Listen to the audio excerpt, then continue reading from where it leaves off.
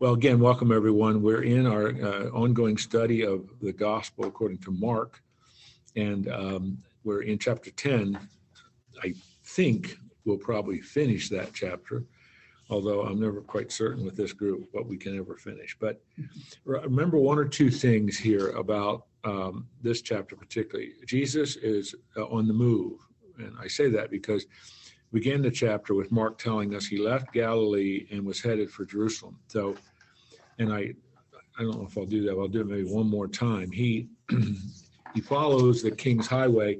Here's Galilee. He would have followed on the east side of the Jordan River. There was an international highway, and he would have followed that.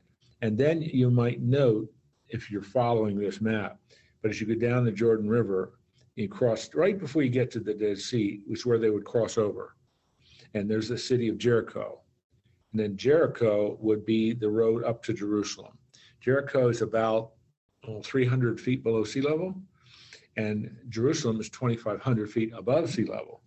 So that trek up to Jerusalem would have been an arduous trip, because obviously they would have walked it. So that's why that's why Mark says in verse 46, and they came to Jericho.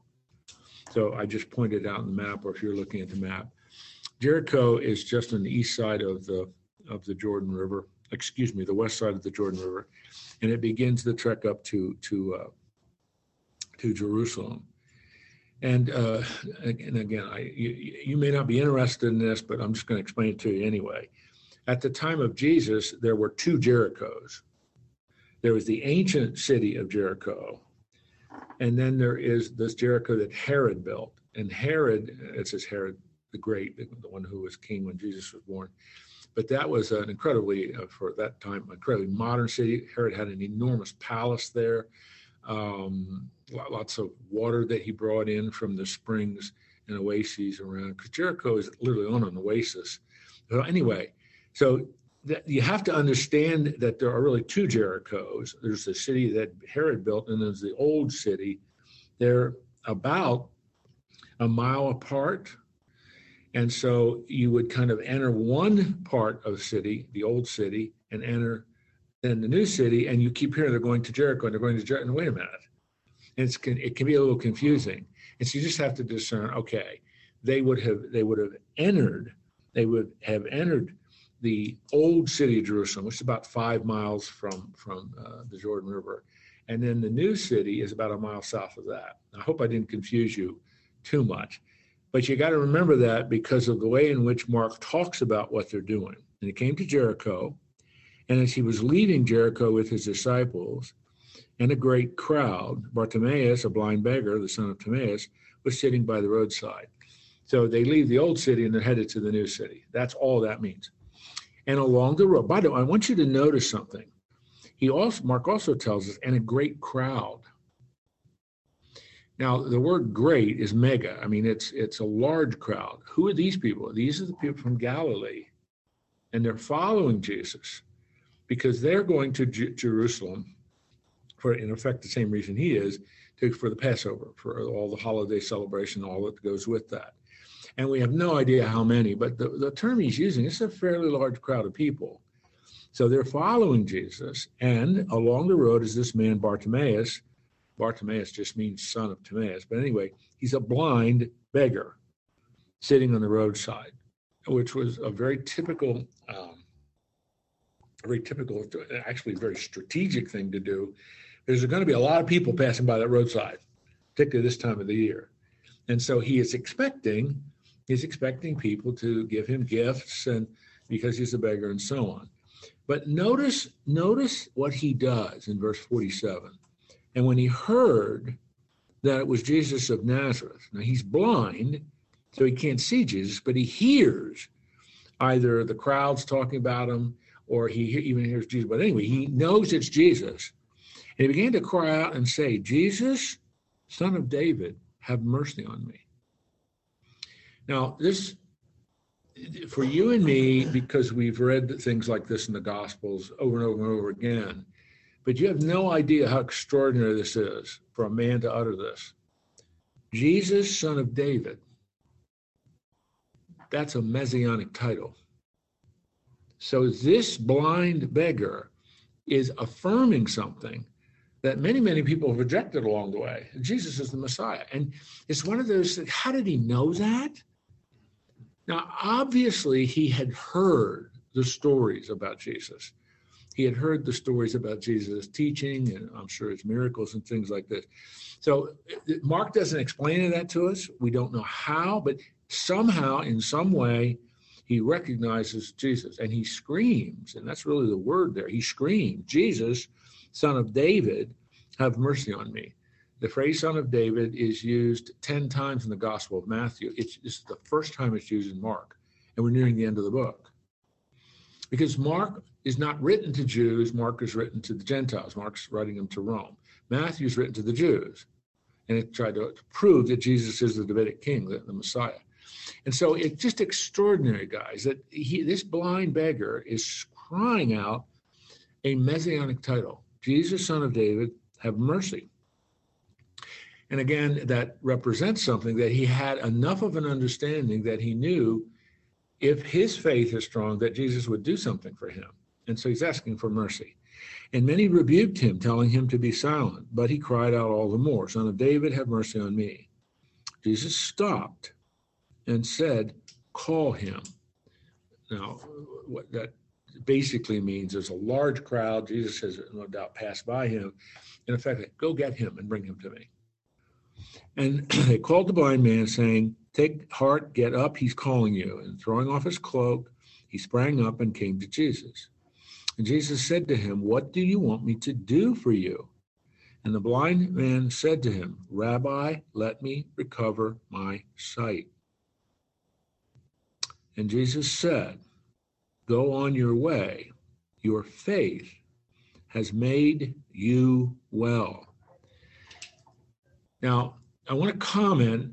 I read, as you know, from the ESV translation, your faith has made you well. That little phrase, made you well, is one verb, sesoken. It is a participle for saved.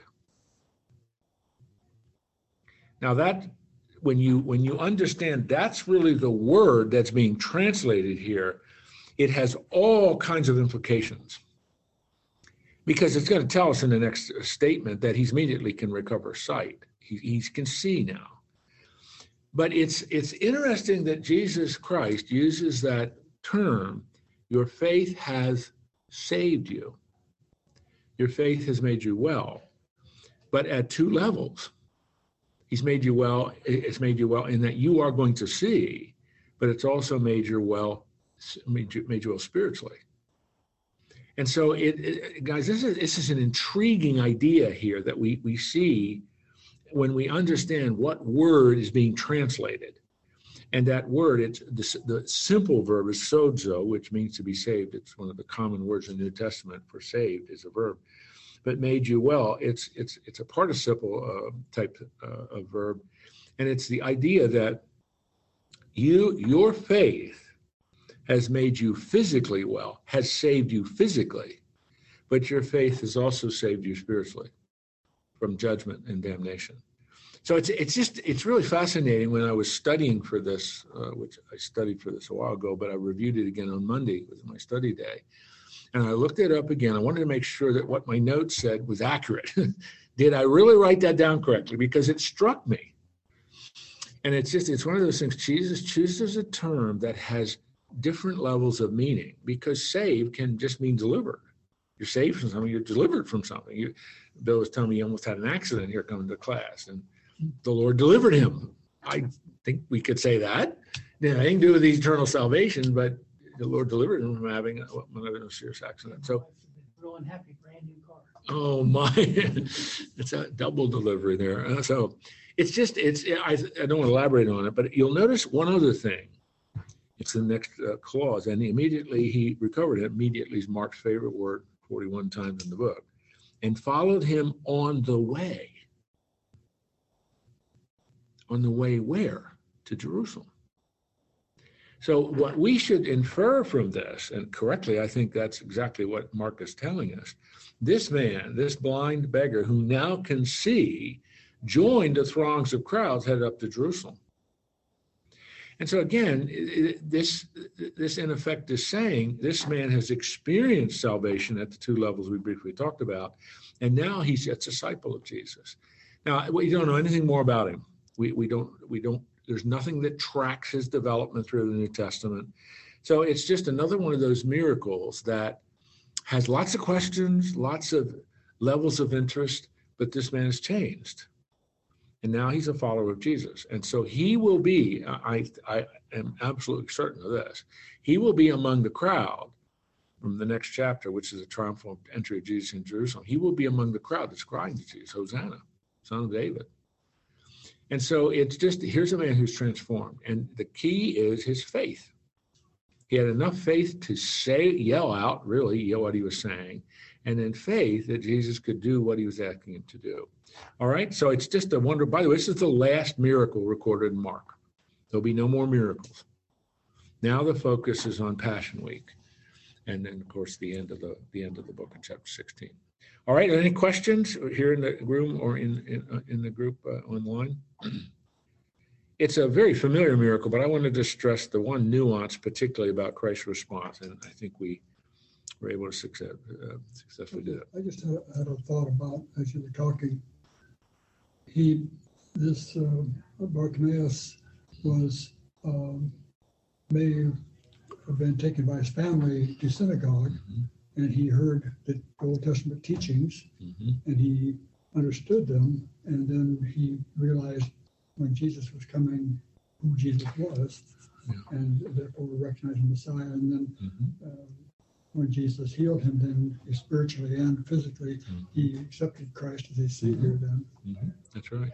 I think that's probably a reasonable explanation of why he responded the way he responded, Son of David, have mercy on me. Yeah, no, I think that's right. That's good. That's good. Because the teaching of, and we talked about that before in this class, but the teaching about Messiah in the first century was very significant. The expectation was really high for the coming of the Messiah, as we've talked. All right, then let's move into chapter 11. Now, chapter 11 it's a very familiar part of Jesus' public ministry, but I think there are some little nuances and emphases that Mark gives that are not in the other Gospels. But this is the triumphal entry of Jesus in Jerusalem. Now, I want to remind you of something I said earlier. You come into Judea across the International Highway at Jericho, which is, again, about 5 miles or so from the Jordan River, from that highway.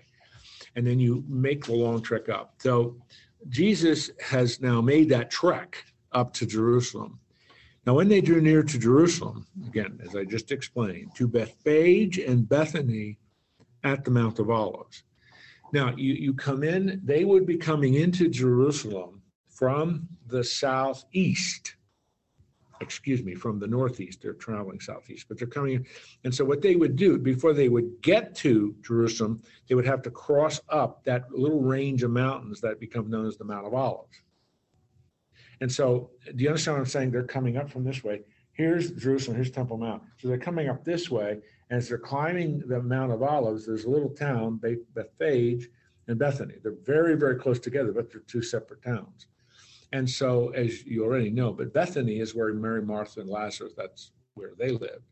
But Mark is being very specific here. As they're coming from Jerusalem, it's southeast. They're moving in the direction of northeast. But anyway, to Bethphage, and then about 2 miles, not quite 2 miles, is Bethany.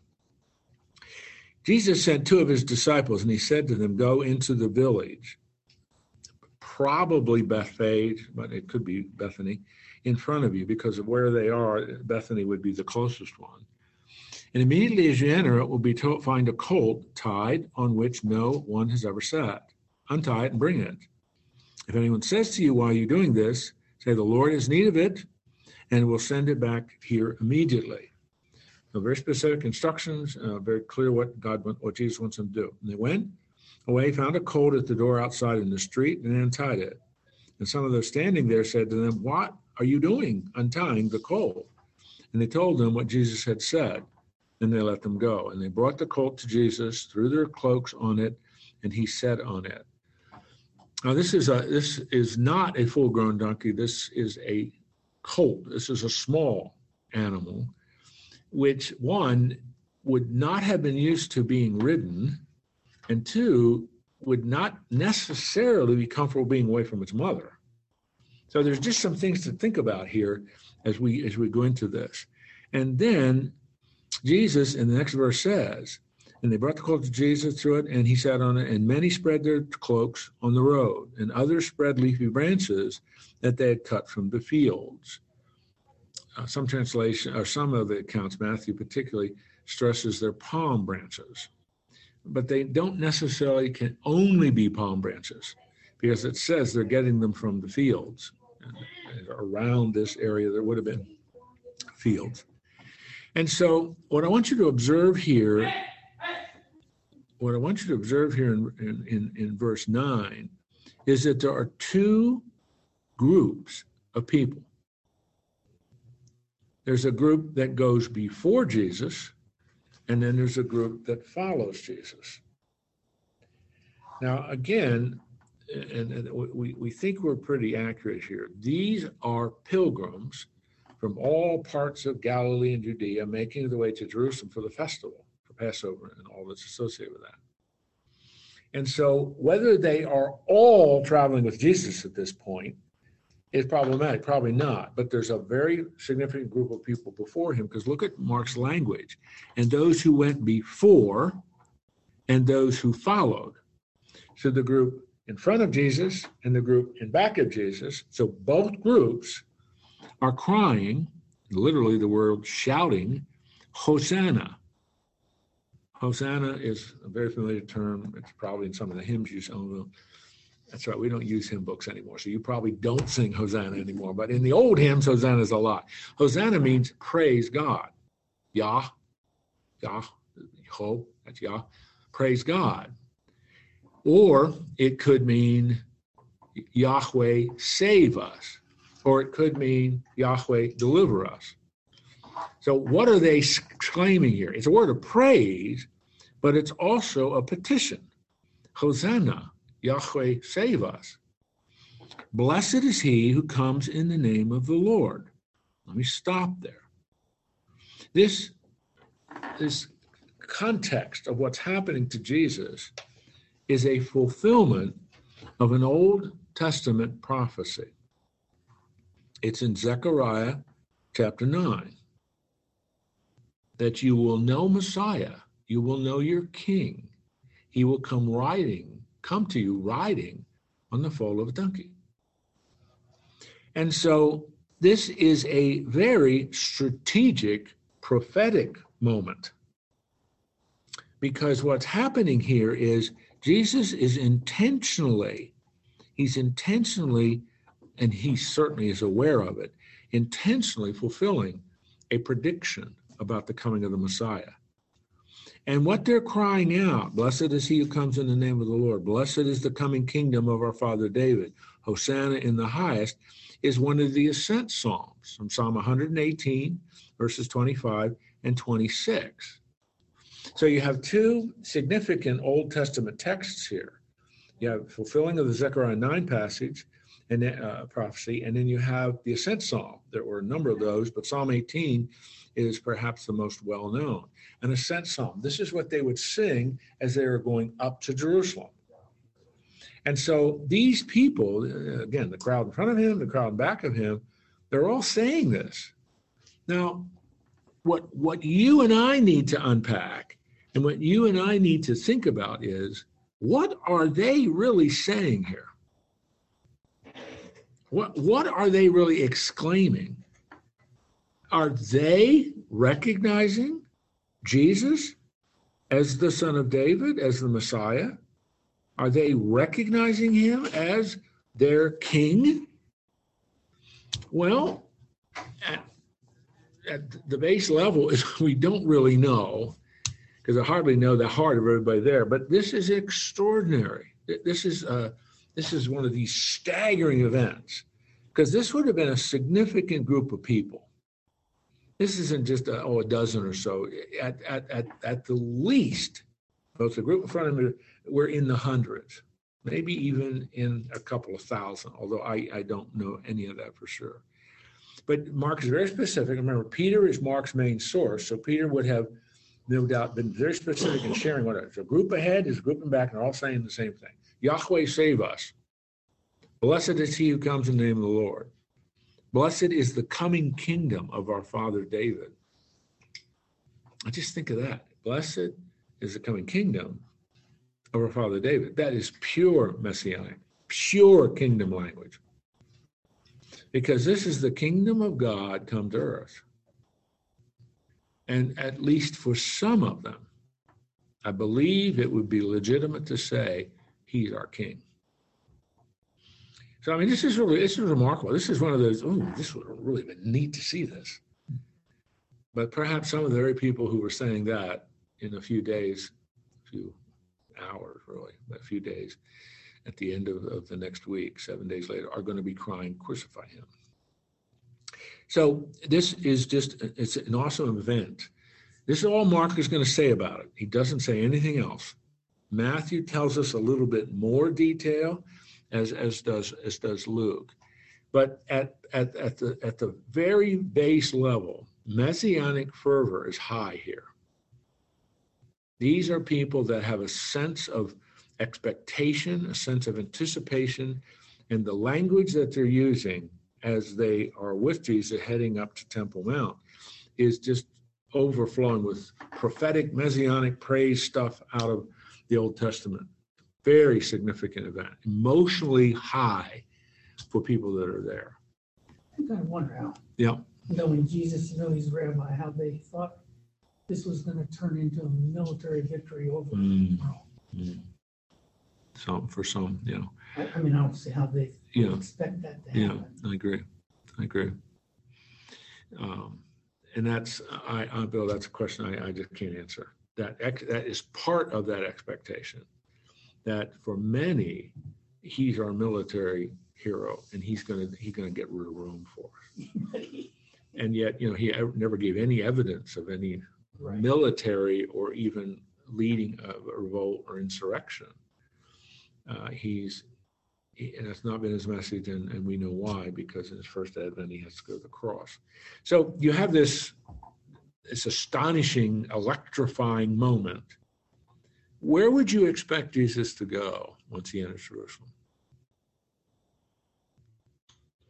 The temple. Starbucks. Yeah, Starbucks. That's where I'd go. But this is the temple. That you would expect him to do that. And so the crowds that are following him now, or whatever now as they move, because Jerusalem would have been thronging with people, very, very crowded. He entered Jerusalem and went to the temple. And when he had looked around at everything, it was already late. He went out to Bethany with the 12. Now let's work our way backwards. With the 12, he goes. So he will go out of the temple, go down the Kidron Valley, and go to Bethany, which is just over the mountain, over the hill, not very far at all. If you're on the Mount of Olives, you just walk down right there's Bethany. So we're working our way back. Why does Mark say it's already late? It's getting close to the point where the guards shut the gates to the city. So Mark is saying this is the end of the day, and they already shut the gates, so Jesus leaves. It's late, and he heads for Bethany. We're working our way backward. What is really important is that phrase, looked around at everything. Now, this is late in the day. So Jesus has entered the temple complex. And remember, the temple complex is acres and acres in size. And so he enters the temple complex, and the text says he looked around. Here is the image that Mark wants us to have.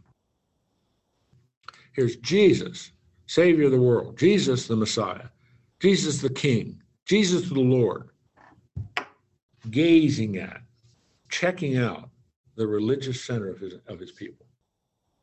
It's like the language is kind of an image in your mind. You should have, here's Jesus doing a panoramic look at the temple complex. He's looking at everything, and he leaves. What he saw is what leads him to his action the next morning in verse 15. Because what Jesus sees does not please him. What Jesus sees, instead of people genuinely worshiping, he sees a marketplace. He sees things going on that should not be going on. Nothing immoral, I don't mean that. But the temple complex has been turned not into a worship center, but a marketplace where people are making money instead of praying, instead of going through all that God wants them to do. It's exactly the opposite. So Mark is the only one who tells us this. He's the only one who explains this to us. That as they entered Jerusalem in the latter part of the afternoon, as we're getting close to when they shut the gates to the city, and Jesus, gates were shut, he couldn't have left. He'd had to spend the night in Jerusalem. But before he does that, he's in the temple complex now, and he just looks around, and it's this panoramic evaluation. What am I seeing? So he goes back to Bethany, and then it's the next day. Verse 15, and they came to Jerusalem. And he entered the temple and began to drive out those who sold and those who bought in the temple. And he overturned the tables of the money changers and the seats of those who sold pigeons. Now, let me stop there for a minute. There are a couple of things that I want to talk about here. When it says, again, and he enters the temple, that does not mean the temple, that he's in the holy place. He is in the temple complex, which is a massive, massive thing. Today, it's 39 acres. Then it would not have been quite as large, but it was close to that. And it had various courts. And in the outer courts, what had happened, for pilgrims who traveled, and most of the people who come with Jesus were pilgrims, are coming from Galilee, they didn't bring their own animals for the sacrifice. That would have been arduous. Many of the animals wouldn't have survived. So they come with the intent of purchasing animals to be sacrificed.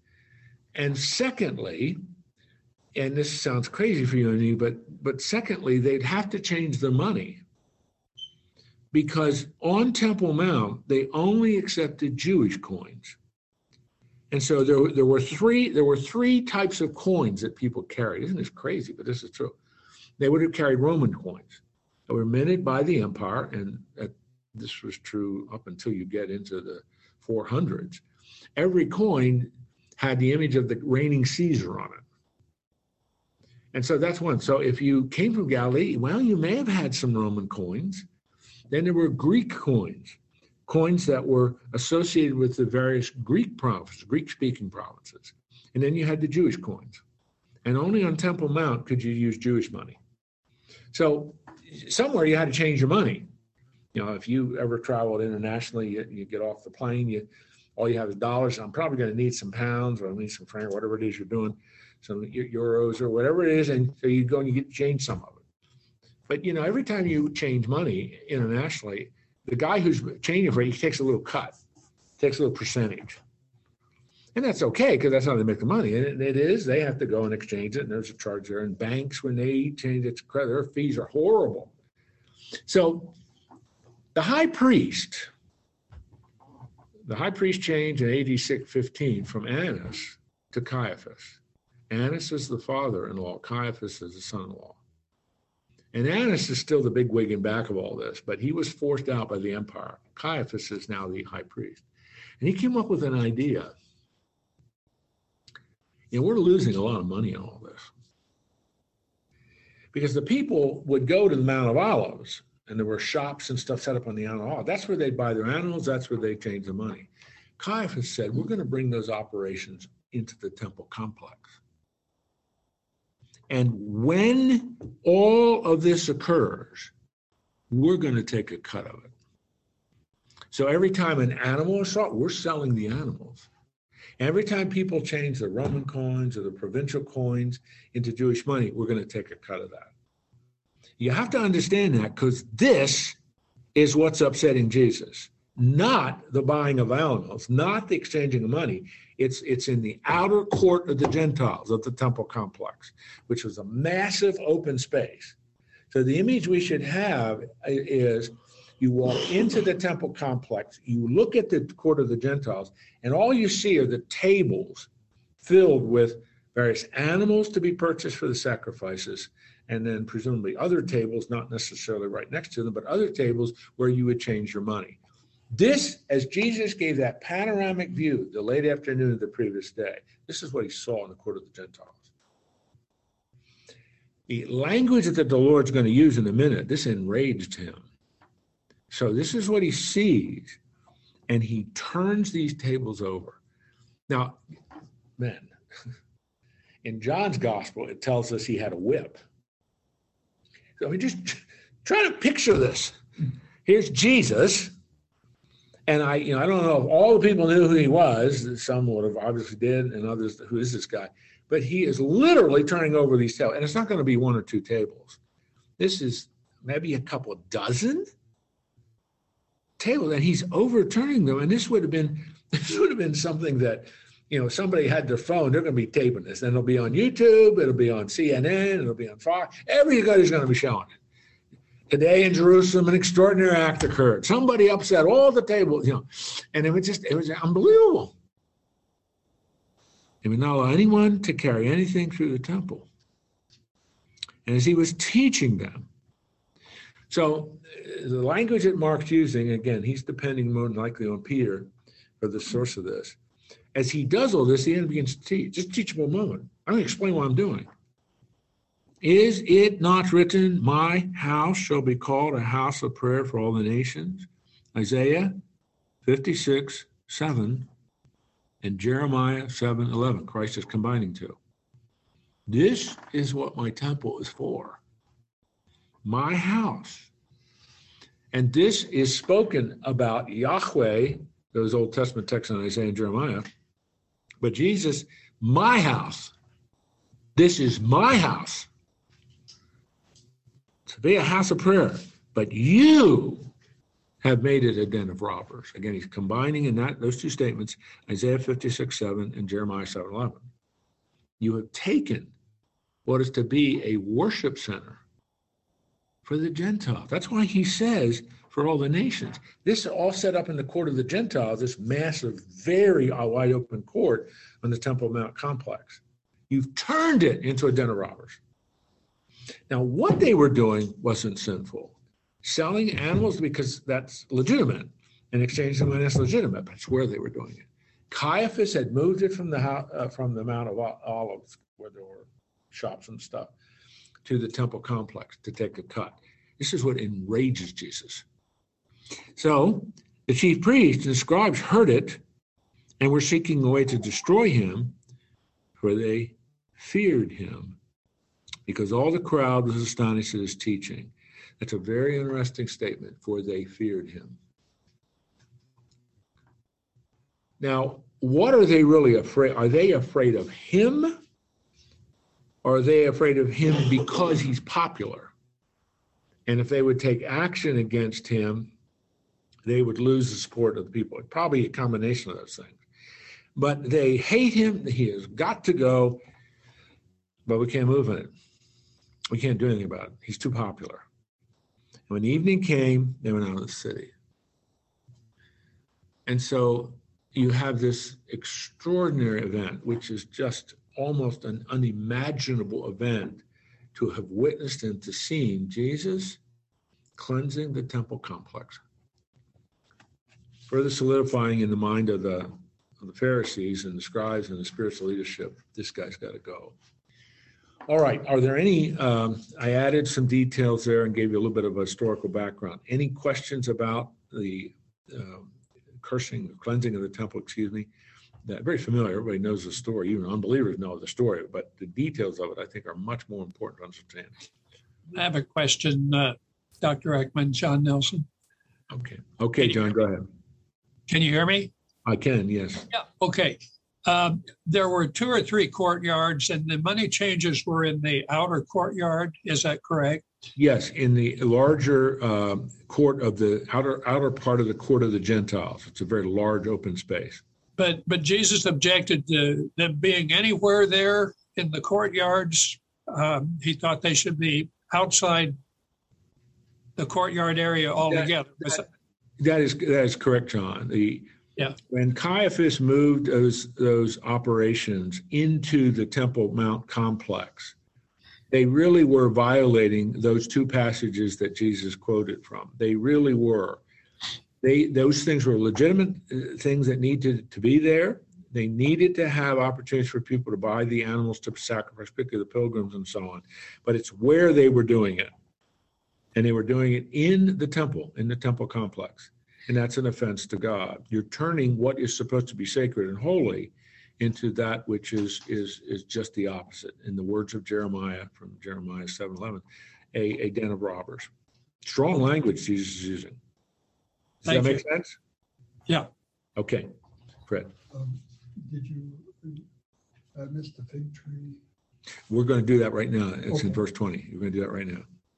Anything else about either the triumphal entry or the cleansing of the temple? All right. Now, verse 20, we're in chapter 11 now. In verse 20 of chapter 11, this is now Tuesday morning. As they passed by in the morning, this is now Tuesday morning, they saw the fig tree. Whoops. I'm sorry.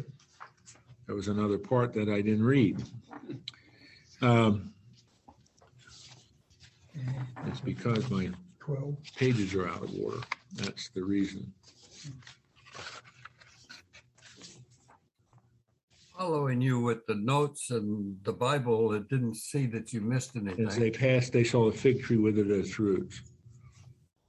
What did I skip here? On the following day, when they came from Bethany, he was hungry. Oh, yes. Yeah, I skipped that whole thing. Oh, my goodness. Yes. Yes, because I was going to go right to I skipped from Jesus surveying the temple to going into the temple. I forgot what happened. On the following day, when they came from Bethany, he was hungry. Pardon me. Are you all with me now? I'm going back. For some reason, I don't know why I skipped that. He was hungry, and seeing in the distance a fig tree in leaf, he went to see if he could find anything on it. When he came, he found nothing but leaves, for it was not the season for figs. And he said, "May no one ever eat fruit from you again." And the disciples heard it. Now, this event of Jesus looking at a fig tree, this is a date fig tree. These are date figs, which are, if you've ever been to the Middle East, you want to buy a pack of those and eat them. They are by far, what you buy in the United States, it doesn't compare at all to these. They're fantastic. And so Jesus is going to this fig tree. Throughout the Old Testament, a fig tree is used as a symbol of Israel. There is symbolism here, and you and I read something like this and we just have no idea what in the world is going on. What is it? Why would Jesus curse a fig tree? It's an object lesson. If you see a fig tree and it only has leaves on it, it's worthless. If there's no fruit on this fig tree, it's worthless.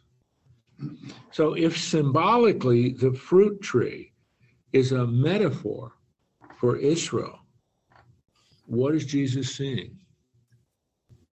All show and no go. All show and no go, no fruit. And so I believe, because of what happens, which is what I started with, forgetting I hadn't read this, when the disciples then come the next day, this was Monday, they come the next day, Tuesday, and they see the tree's dead. They remembered what happened. And so this will start to come together as we get closer to the end of Jesus' life, because he's going to talk about the fig tree again. So this is a metaphor. It's a symbolic representation of Israel. I don't think the disciples understood this at all. The disciples heard it, Mark tells us. But I doubt very much if they understood what's going on. I doubt very much if they're making this about, they may have, but I'm not sure they did. Later on, they're going to really get it. So for you and me, this is an object lesson. It's a metaphorical statement. I should expect to see fruit from my people. Israel is my flock. Israel is my fruit. Israel is my people. I mean, all of the things that are said about Israel. So Jesus is showing up. He is presenting himself as the Messiah. And is he getting people to respond in faith, embracing him? No, it's just the opposite. And so what Christ is not seeing the fruit of his fig tree, so he curses it. Now, what that is eventually going to mean, and what that's eventually going to really need explaining, is Israel is going to be judged. It's going to be disciplined. It's going to be dispersed throughout the world. And only at the end will God start bringing them back to their land, and they'll again start to bear fruit, spiritual fruit. But this is a barren nation spiritually. And so all that figurative language is coming together. And they passed, now let me go to what I started a moment, and Fred reminded me what I forgot to read. But as they passed by in the morning, this would be the next day, this would be Tuesday, they saw the fig tree withered away at its roots. And Mark is being very explicit there. This thing is completely withered, completely dried up. And Peter remembered and said, Rabbi, look, the fig tree you cursed has withered. And Jesus answered them. Such an unexpected response. He doesn't unpack the metaphor. He doesn't explain the symbolism. Jesus uses this as a teachable moment about faith and about forgiveness. But in doing that, what is he focusing on? These are the two things I see missing among my people. These are the two things that I should expect to see, but I'm not seeing. Faith and a forgiving, prayerful spirit. So Jesus answered, have faith in God. What am I not seeing on the fig tree representing Israel? Faith and trust in me. So have faith in God. Truly, I say to you, whoever says to this mountain, be taken and thrown into the sea, and does not doubt in his heart, but believes that what he says will come to pass, it will be done for him. Therefore, I say, whatever you ask in prayer, believe that you've received it and it will be yours. Faithful, confident, trusting, that's going to be reflected in your prayer life. It's going to be reflected in your ongoing communication with the Heavenly Father. I don't see that. I don't see that in my people. So Peter, yeah, the fig tree's withered because the fruit of my people I do not see. And secondly, in verse 25, and whenever you stand praying, forgive. If you have anything against anyone, ask that your Father also who is in heaven may forgive you your trespasses. A forgiving spirit. This is the forgiveness of family. This is the relational forgiveness. This isn't the judicial forgiveness of God. This is your relationship.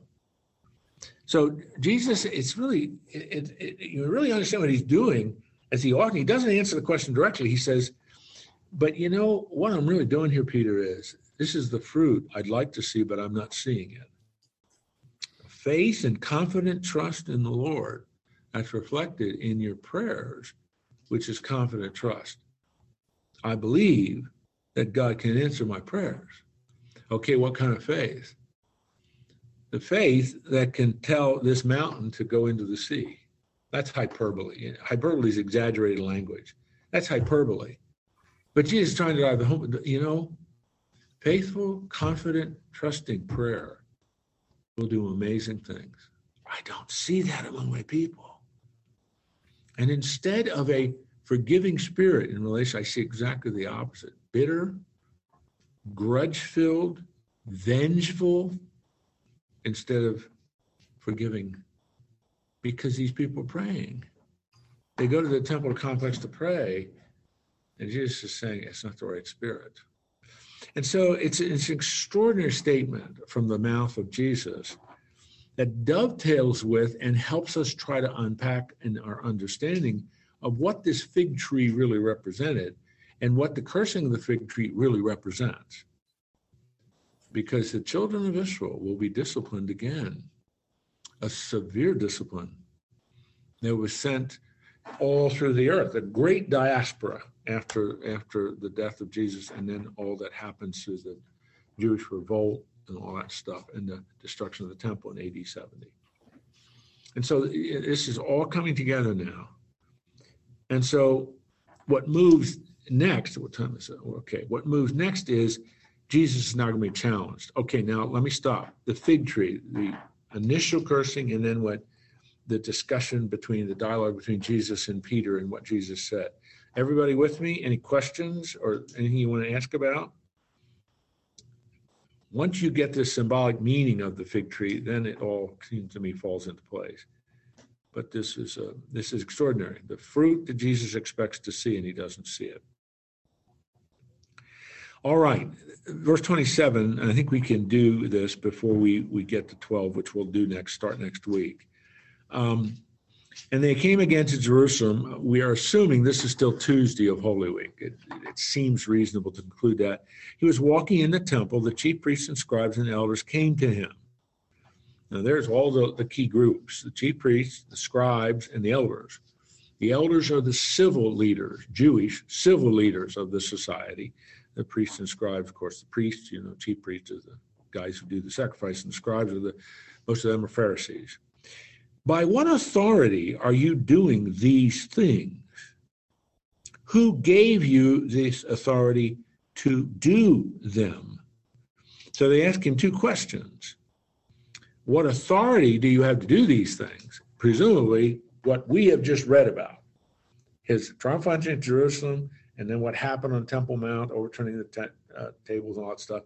And then possibly even the stuff about the fig tree. But more than likely, the primary focus is on what he did on Temple Mount when he entered Jerusalem. So by what authority are you doing this? And then secondly, who gave you that authority? Because in a very real sense, they understand you must be claiming to have authority from God to do what you're doing. So we got to confront you. By what authority do you have this? Jesus said to them, I will ask you one question. Answer me, and I will tell you by what authority I do these things. Now, let me interject something here. This is a typical rabbinic teaching technique. Your student asks you a question, you ask them a question back, either for clarification or you want to make sure they really understand the depths of what you're asking them, what the student is asking the rabbi. So the rabbi says, I'll answer your question, but you got to answer a question for me first. So Jesus is using a very typical rabbinic technique here. And this wouldn't have shocked them because they would have been used to this. Here's his question. Was the baptism of John from heaven or from man? Answer me. Isn't that a great question? Because these guys are trying to figure out who is this guy Jesus, and we are starting to understand he's really claiming to be the Messiah, which we think is ridiculous and stupid. And so we want to find out. And Jesus comes back and says, okay, John the Baptist, you're familiar with him. You know about his ministry. You know all he did. Oh, yeah, sure we do. Yeah. Okay, here's my question. Does his authority come from heaven, i.e. God, or from man, human, made up? And they discussed it with one another. And the language of Mark here seems to be, we'll get back to you on this in just a minute. So they go off into a corner and they start talking with one another. That's the way the language of this is. We'll get back to you. Hold on. We'll get back. And this is what they're saying. If we say from heaven, he will say, well, then why did you not believe in him? But if we say from man, they are afraid of the people, For they all held that John really was a prophet. You think Jesus knew this would stump them? He's omniscient. He knew exactly what to say. And he is in effect saying, you already know the answer to this question. Your hard-heartedness prevents you from acknowledging the answer you already know. So the answer, Jesus, we do not know.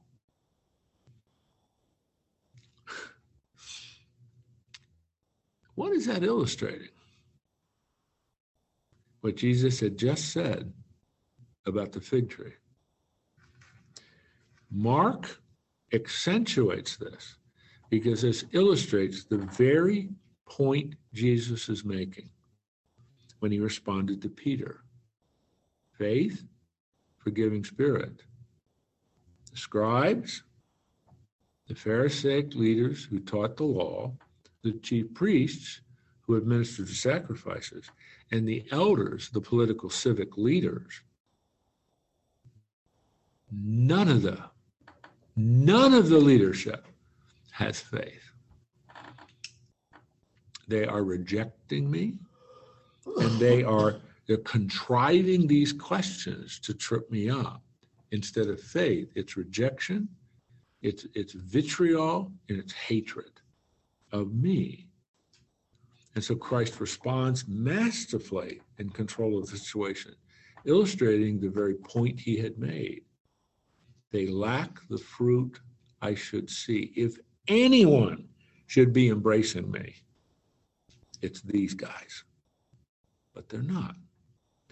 And so I'm so thankful we could get through all of this as a unit, because this all tightly fits together in what is going on this Tuesday of Passion Week. And you see the problem. The problem is the people of Israel, at least at this point in the leadership, but it'll be broadened in a little bit, are utterly, totally rejecting Jesus despite the evidence. And that's why Jesus cursed the fig tree. Israel is under condemnation because they've not responded in faith to the obvious message of who I am. All right, you got it?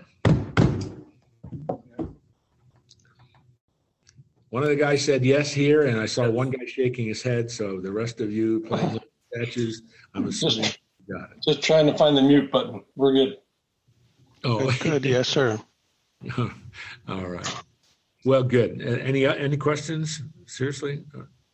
No, appreciate the background. I'm going Good.